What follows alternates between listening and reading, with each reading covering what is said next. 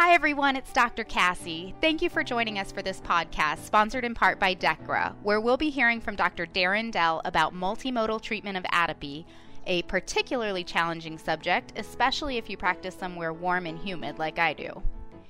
In this podcast, Dr. Dell reviews key facts about canine atopic dermatitis, discusses current treatment options, including multimodal therapy options, and talks about how to implement each therapy option and set client expectations appropriately.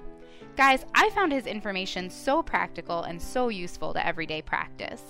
So now that I have you on the edge of your seat, let me tell you a little bit more about my guest.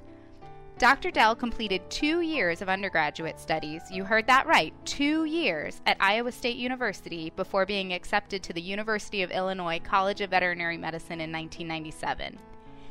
He graduated with honors from the University of Illinois in 2001. Dr. Dell's love of dermatology began while still in vet school when he adopted a rough-coated collie named Drifter who had food allergies. Dr. Dell worked in small animal general practice as well as emergency medicine before beginning his residency with Animal Dermatology Clinic. He became a diplomate of the American College of Veterinary Dermatology in 2012. Okay, I won't keep you in suspense anymore. Let me turn it over to Dr. Dell. Dr. Dell, welcome.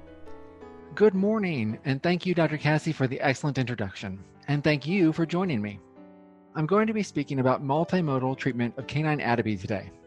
This is an important topic because all of your allergy patients will benefit from multimodal therapy. The ACVD Task Force on Allergic Dermatitis recommends multimodal therapy because intervening in the disease process at multiple points allows for more consistent control despite changing weather and seasons. Before we discuss multimodal treatment of atopy, we have to discuss atopy, at least a little bit. As a reminder, the diagnosis of atopy is one of exclusion. That means the veterinarian has to rule out other problems that could cause similar symptoms first. In some cases, this is very easy, perhaps only requiring a thorough history, flea combing, skin cytology, and skin scrape. However, other cases require a more rigorous diagnostic database that may include a prescription food trial, complete blood count, chemistry panel, urinalysis, thyroid profile, bacterial culture, or even biopsy. As with any medical condition, starting with the proper diagnosis is crucial for success. In recent years, multiple scientific articles have been published studying the clinical signs of allergic dermatitis. By evaluating large numbers of dogs with allergic and non-allergic skin disease, researchers have come up with helpful guidelines. For example, atopic dogs typically present, at least initially, with only pruritus and erythema. Sometimes papules are present too. Disease is usually focused on the face, concave aspects of the pinna, inguinal region, axilla, and distal extremities. Disease is usually focused on the face, concave aspects of the pinna, inguinal region, axilla, and distal extremities. Keep in mind that researchers have also proven breed-specific symptoms of allergic dermatitis. This probably makes sense if you think of your last allergic bulldog patient compared to your most recent allergic Labrador. Regardless of the breed, you can use a list of criteria to increase or decrease your suspicion for atopic dermatitis. These criteria were developed by Dr. Favreau. The more criteria that matched your patient, the more likely atopy is. The list of criteria are: number 1, age of onset less than 3 years. Number 2, mostly indoor. Number 3, lesional pruritus at the onset. Number 4, affected front paws. Number 5, affected pinna. Number 6, non-affected pinnal margins. And number 7, non-affected dorsal lumbar region. I'm sure you're itching to hear about treatment options, but before we discuss allergy therapy, I want to give you a couple key talking points about atopy in dogs. These will help you discuss atopy with your clients. Number 1, atopic dermatitis is a genetically predisposed condition that results in a defective epidermal barrier and allergen hypersensitivity. Environmental factors also contribute to the disease. Number 2, unlike people, dogs are exposed to allergens like pollen and dust across their skin. Inhaling allergens plays a minor role. Number 3, because exposure is topical and not inhalant, limiting a dog's time outside is not usually beneficial. When an allergic person comes inside during their allergy season, they escape from the cloud of pollen that bothers them. Dogs typically bring that pollen inside with them because it sticks to their skin and fur. Number 4, checking pollen levels can help your clients understand trends, but isn't as helpful for dogs as it is for people. Pollen counts that you see online or on the TV news are measured in the air, which provides useful advice for people. However, all that pollen eventually falls to the ground where our canine patients come in contact with it. In other words, pollens continue to bother our canines long after they are no longer measured in the air. Number 5, after skin exposure to allergens, a complex path of inflammation is triggered. Effects are manifested both near and far. Itch-inducing cytokines have become a big talking point, and they are important because our clients often present their dogs for itching. However, I want to point out a key local effect. Allergen exposure causes local inflammation, which weakens the skin barrier further and allows more allergen exposure. This is a vicious cycle, and it is one reason why preventing flares is so much easier than suppressing flares. Now that you've survived the introduction to atopy, let's move on to treatment protocols. I like to break allergy therapy down into 3 categories: core therapy, topical therapy, and adjunct therapy. Most dogs need core therapy and topical therapy. Some severe cases need core therapy, topical therapy, and 1 or more adjunct therapies. Very severe cases require a combination of core therapies in addition to topical and adjunct treatments. Core therapy includes allergy testing followed by immunotherapy, as well as oclacitinib or Apoquel, cyclosporin, lokivetmab or Cytopoint, and steroids. Topical therapy includes antimicrobial treatments such as chlorhexidine and miconazole, products to rebuild the skin barrier such as ceramides and phytosphingosine, and medications to locally suppress itching such as permoxine and hydrocortisone. Adjunct treatments include antihistamines, omega-3 fatty acids, and retinol ultra. I want to start by talking about core therapies. These are the treatments that everyone knows and most people think of as the allergy pill or the allergy shot. Oclacitinib, cyclosporin, lokivetmab, and steroids each have unique advantages and disadvantages. We'll look at each in turn. By now, everyone is familiar with oclacitinib or Apoquel. Oclacitinib is a JAK-STAT inhibitor that blocks the function of certain cytokines. Oclacitinib's target cytokine, and the one most involved in itching, is IL-31. Other cytokines that can be impacted include IL-4 and IL-13. Because of the mechanism of action, oclacitinib is very effective at stopping itching and usually provides relief as quickly as steroids. A unique benefit of oclacitinib compared to other products is that it can be started and stopped at the owner's discretion at home. A positive response to oclacitinib is often seen within 6 hours of administration. This is helpful for dogs that are not affected by atopy all year long. Oclacitinib is essentially gone from the body in 24 hours with no residual effect. This is helpful if you want to better define the dog's allergy season or just reassure an owner who is concerned that the medication might build up in their pet's body. Cyclosporin is a completely different product than either oclacitinib or lokivetmab. Cyclosporin is an immune modulatory drug aimed at suppressing T cells and inhibiting IL-2. Because of how cyclosporin works, I often find it the best drug choice for treating allergic otitis, blepharitis, and interdigital cysts.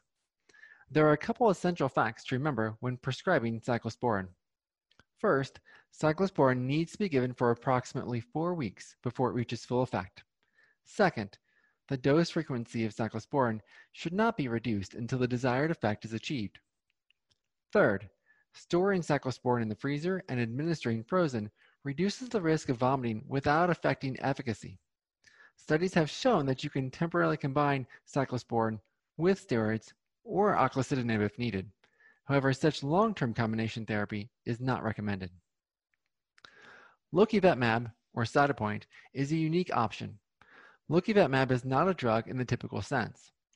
Lokivetmab is a monoclonal antibody designed to target only IL-31. When IL-31 is bound to lokivetmab, the pair are degraded into proteins. Lokivetmab is not eliminated via the gut or kidneys, which makes it a very safe option. In addition, according to Zoetis, there are no drug interactions to worry about with lokivetmab. Lokivetmab targets allergy-induced itching very well. However, because lokivetmab is only designed to block itching, it generally does not help with allergy-induced erythema, hives, or the prevention of allergic otitis.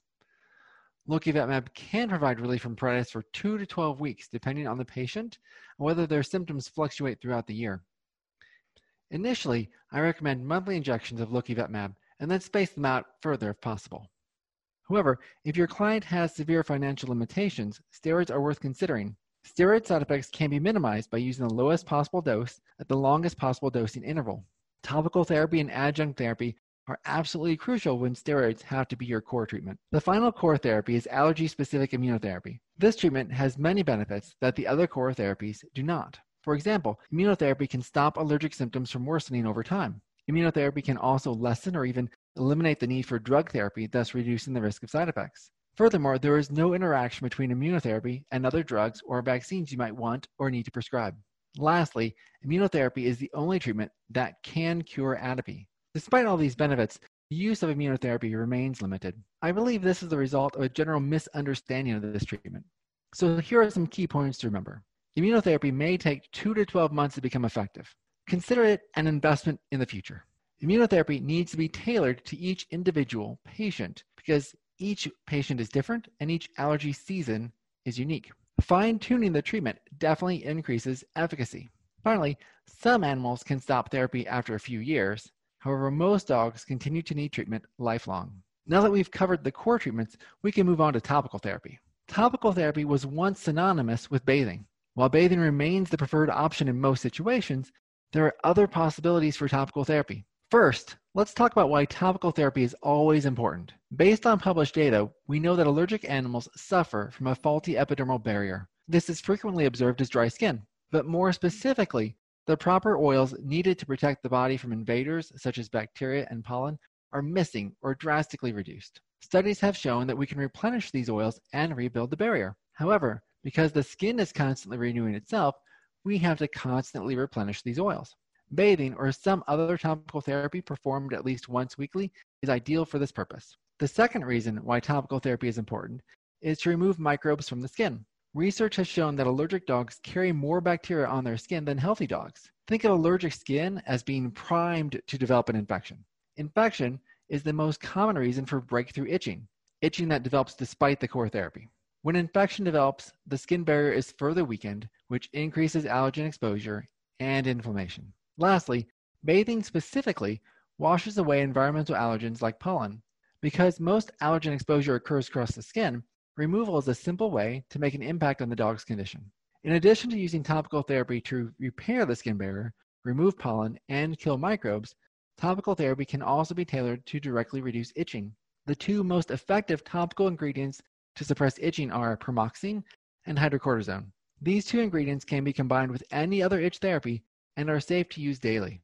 When discussing topical therapy with your clients, it is important to match the type of topical therapy to the client's ability.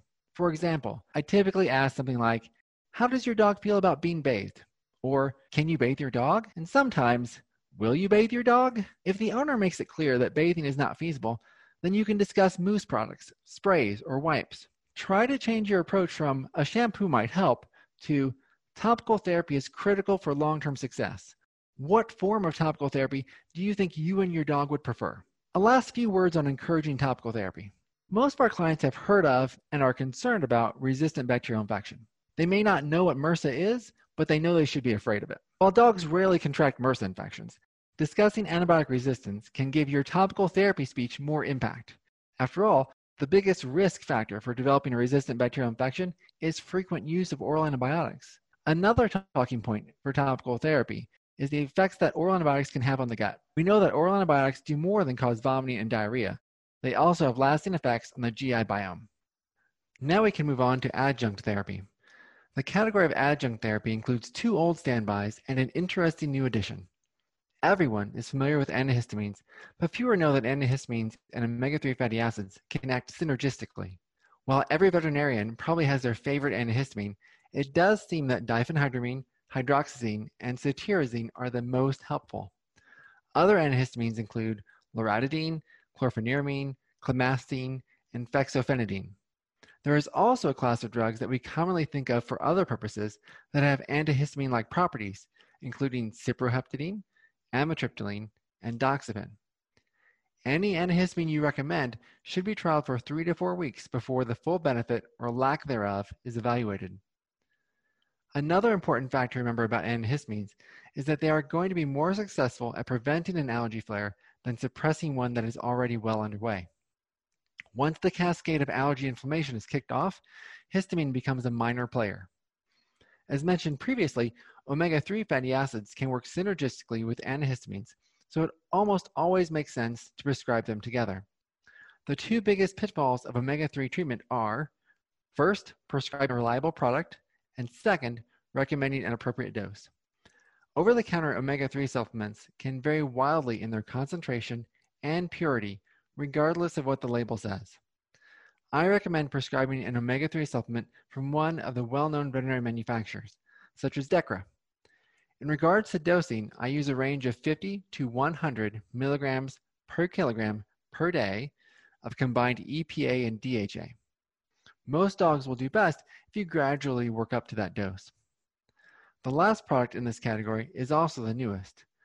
Retinol Ultra has been available overseas for many years, but only came to the American market about 2 years ago. The active ingredient in Retinol Ultra is ultramicronized palmitoethanolamide, PM for short. PM has been shown to stabilize mast cells and thus reduce the release of histamine, PGD2, and TNF-alpha. PM also affects the homeostasis of keratinocytes and macrophages. Retinol Ultra is available as a soft chew. It is flavored with hydrolyzed soy protein to improve palatability.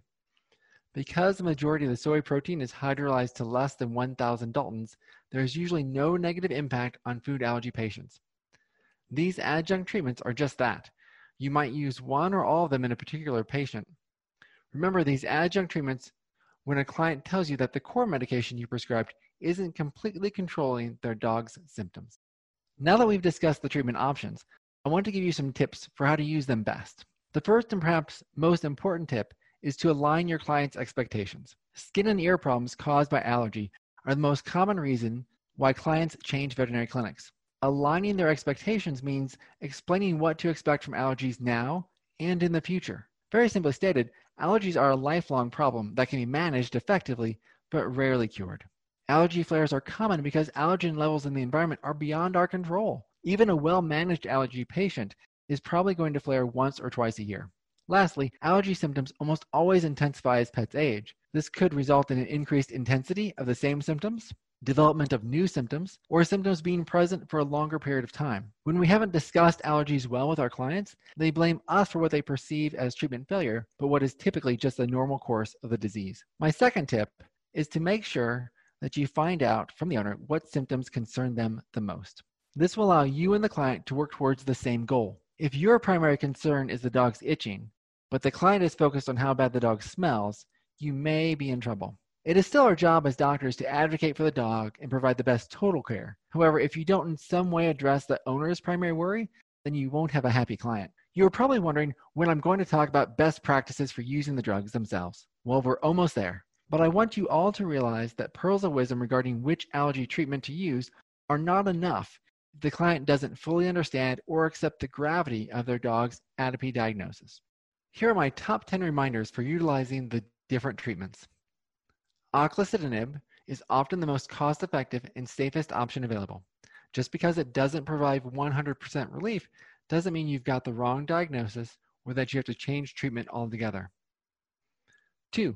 Lokivetmab is great for stopping itching, but doesn't control other allergy symptoms like dry skin, hives, otitis, anal sacculitis, or interdigital cysts.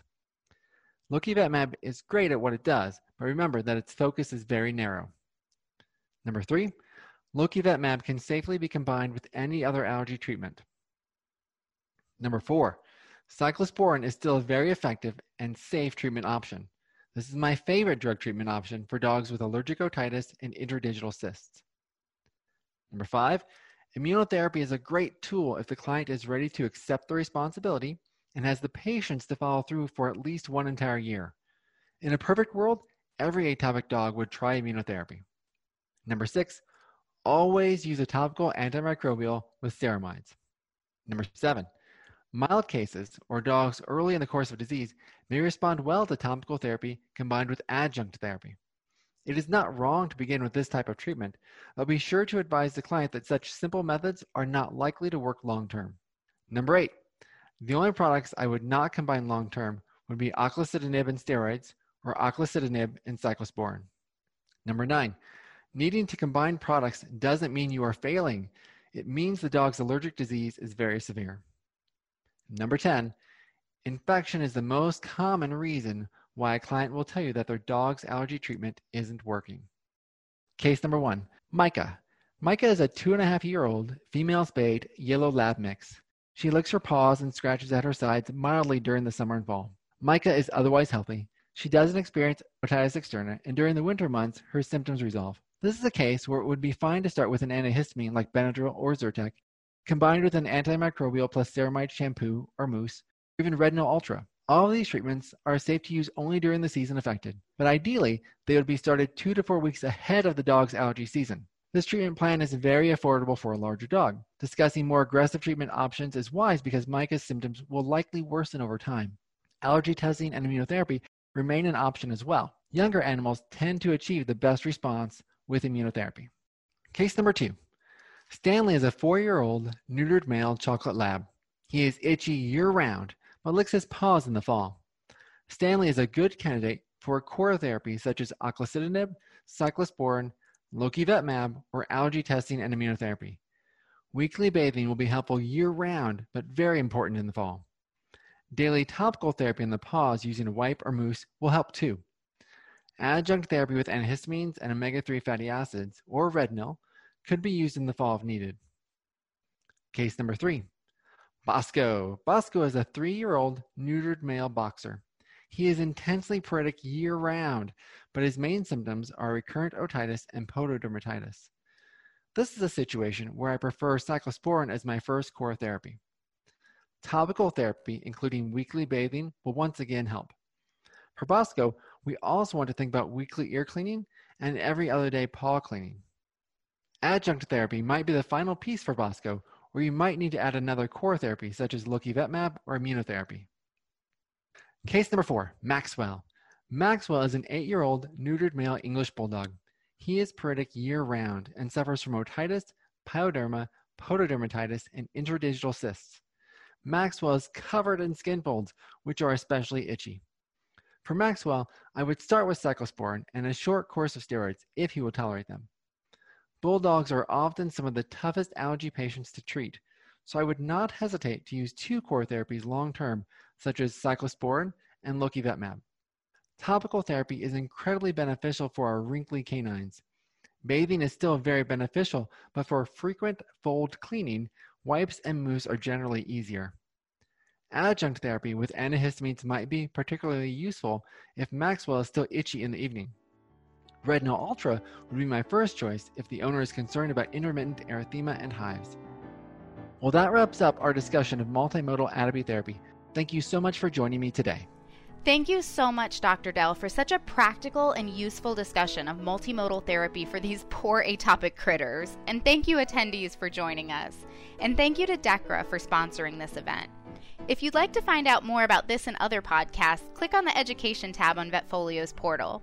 As always, we'd love to hear your input on this session, as well as ideas for topics you'd like to hear from us in the future. Feel free to reach out to me at dvm@vetfolio.com. You can also visit my Facebook page at Dr. Cassie DVM, and you can find me on LinkedIn. And remember, if one animal is better off because of you today, it's a great day.